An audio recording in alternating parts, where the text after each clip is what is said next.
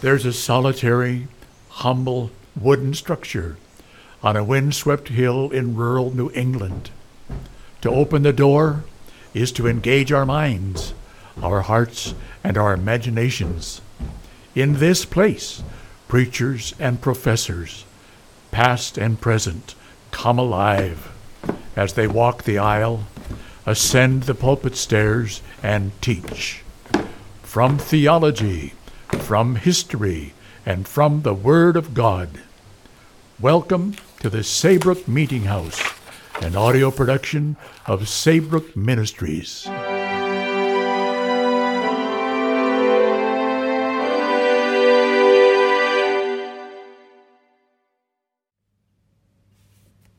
Polygamy is just Greek for a dunghill.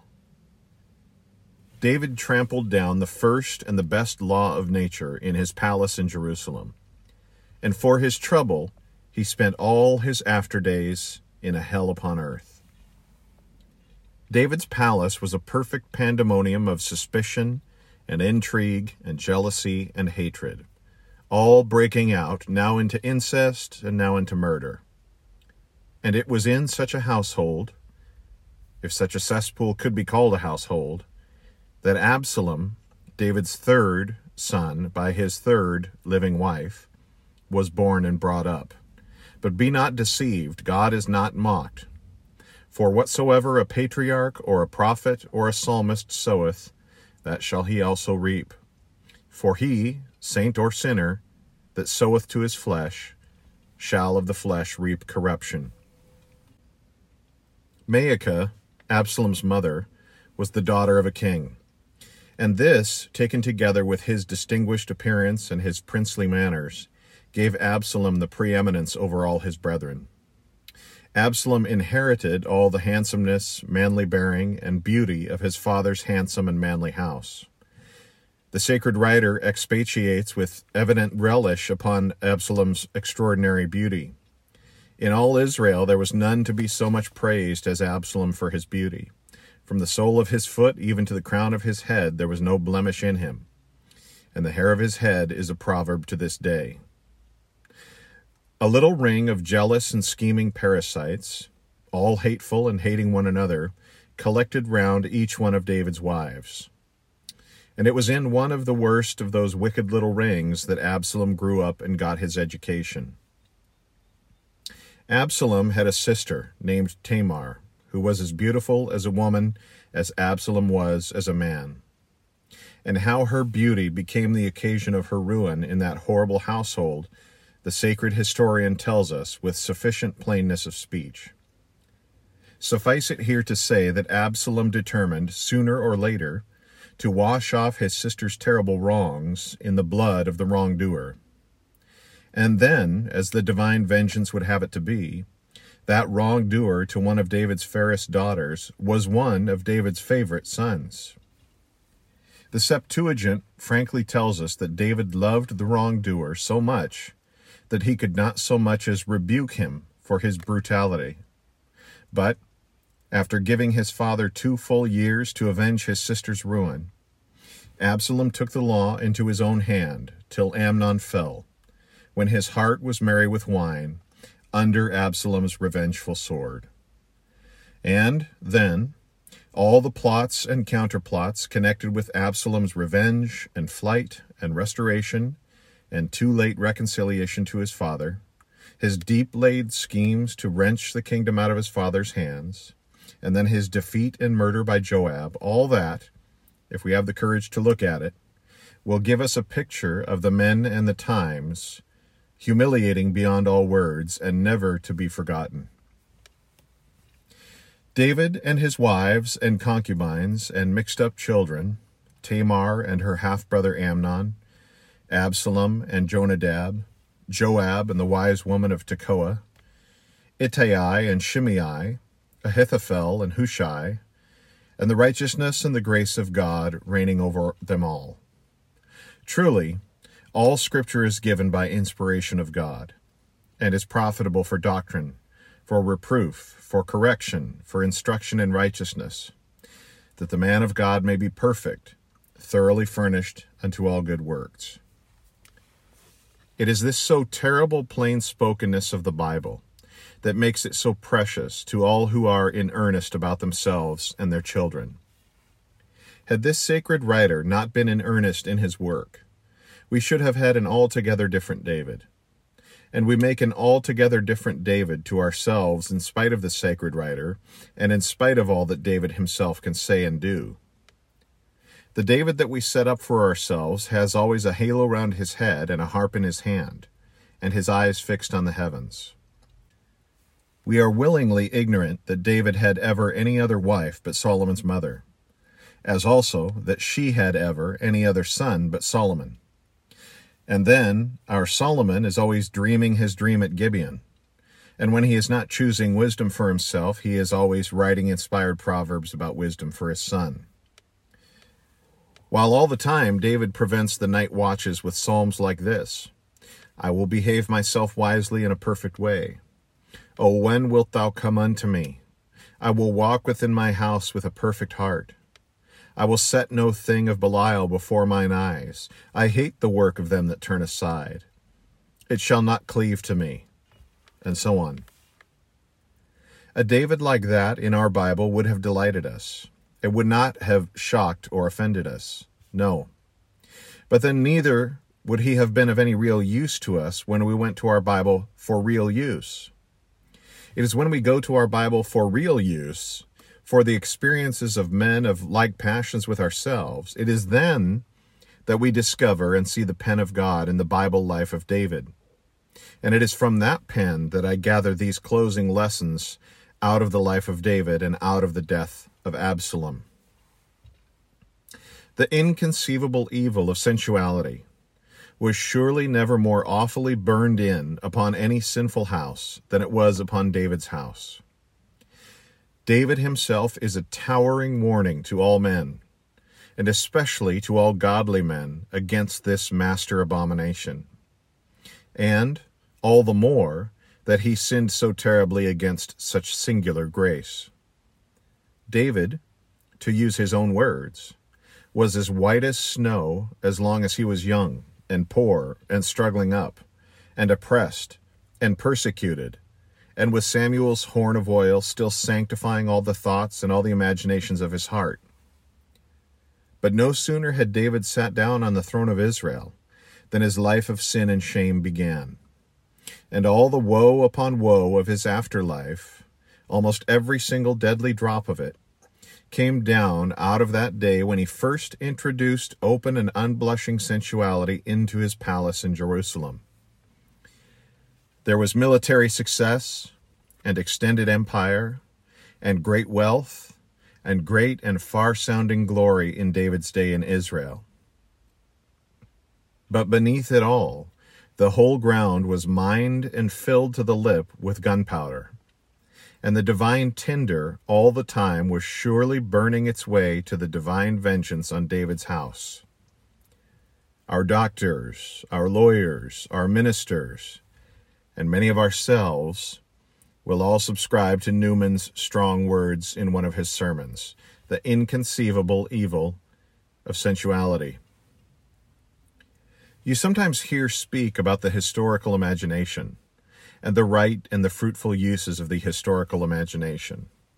Well, here is the history of young Absalom, and you must bring your imagination to bear upon it. You must read all the chapters about David's manner of life in Jerusalem, and all the chapters in which Absalom's name comes up. And then you must imagine yourself to be Absalom, and to be in his place. I dare not put in words what you will see when you read 2 Samuel with your eye upon the object. For one thing, Absalom did not see his father David at all as we see him. He saw him as his enemies then saw him, and as infidels and scoffers see him now. It was impossible that Absalom could look on his father with our admiring eyes. It helped me, too, says Saint Teresa in her happy life of herself.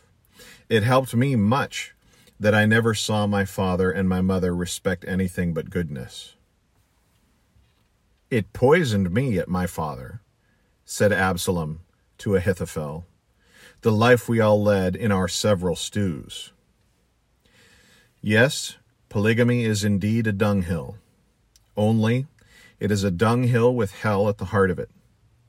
We have nothing like the city of David on this side of the Dardanelles, and no real lesson for our day and our household can be got out of Absalom's early life, unless it is that far-fetched lesson to that fatal house where there is a father who is no father, and to that house where the father and the mother are full of divided lives, divided interests, divided counsels, divided tastes, and divided desires for themselves and for their children. The sons and the daughters of such divided fathers and mothers will need neither history nor imagination to see and to feel with poor Absalom. Only, this lesson to such fathers and mothers is all but too late and irrecoverable. The Hebrew Bible, for some unaccountable reason, is silent where the Greek Bible speaks out boldly about David and delivers a great lesson to all of us who are fathers. The law of Moses was plain. It is to be read in the book of Leviticus to this day. It is a wicked thing, and he that does it shall be cut off in the sight of all the people. He shall bear his iniquity. Well, Amnon did it. Amnon was worse than if he had been the actual murderer of his own sister. But what do we read on this matter in the Septuagint? We literally read this: notwithstanding Amnon's sin, David did not trouble the spirit of Amnon his son, because he loved him, and because he was his firstborn. But not to trouble the spirit of your son for his sin is to trouble other people's spirit all his days. Yes, and your own spirit and his too in the bargain. The Greek Bible has recovered for us one of the lost links in David's downward career, and in the downward career of Absalom his son. For it was David's unwillingness to trouble Amnon that made Absalom, in the cause of his sister, first a murderer, and then a conspirator, and then, after a life of terrible trouble, himself a mangled corpse under the revengeful and murderous hands of Joab, that other arch-troubler of Israel. Praise them openly, reprehend them secretly, is the second of Lord Burleigh's 10 precepts to his son concerning his children. But David did the very opposite of that with Absalom. All Jerusalem heard David for 2 years reprehending his half-pardoned son Absalom openly, till Absalom was exasperated out of all endurance, until the last link of sonship was broken forever between David and Absalom. But with all that, it is the terrible cry that comes out of the chamber over the gate of Mahanaim that makes the name of Absalom so well known and so full of the most terrible lessons to us. "O my son Absalom, my son Absalom, would God I had died for thee, O Absalom, my son, my son."